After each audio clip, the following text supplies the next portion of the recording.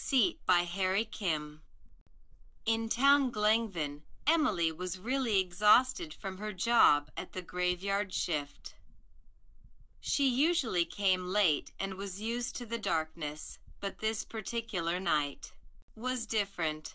The town was spread with the words of a killer in town. She went to a store to buy a new charger, but noticed that she forgot to close her car door. She ran to her car, but the car was okay.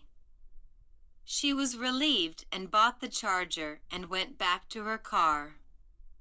She noticed a shoe print on her seat, but she thought it was just a dirt from her shift that she had got on her jeans from digging in the mud, and then she drove to the way to her house.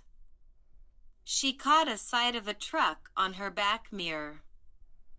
It kept following her around the belfry and kept honking every 5 seconds. She finally reached her house. She swung her car door open and sprinted to her home. There was shouting and metal clanging like someone was fighting. Finally, she grabbed her house doorknob. Suddenly, she felt a hand on her shoulder. Then, she fainted, hearing the pendulum sound that announced it was midnight. When she woke up, she saw a wraithy man staring at her. He was in her bedroom and she was scared.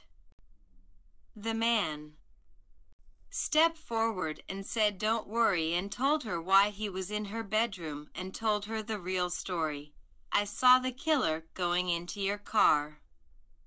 Every time he raised his knife, I honked so he knew I was there."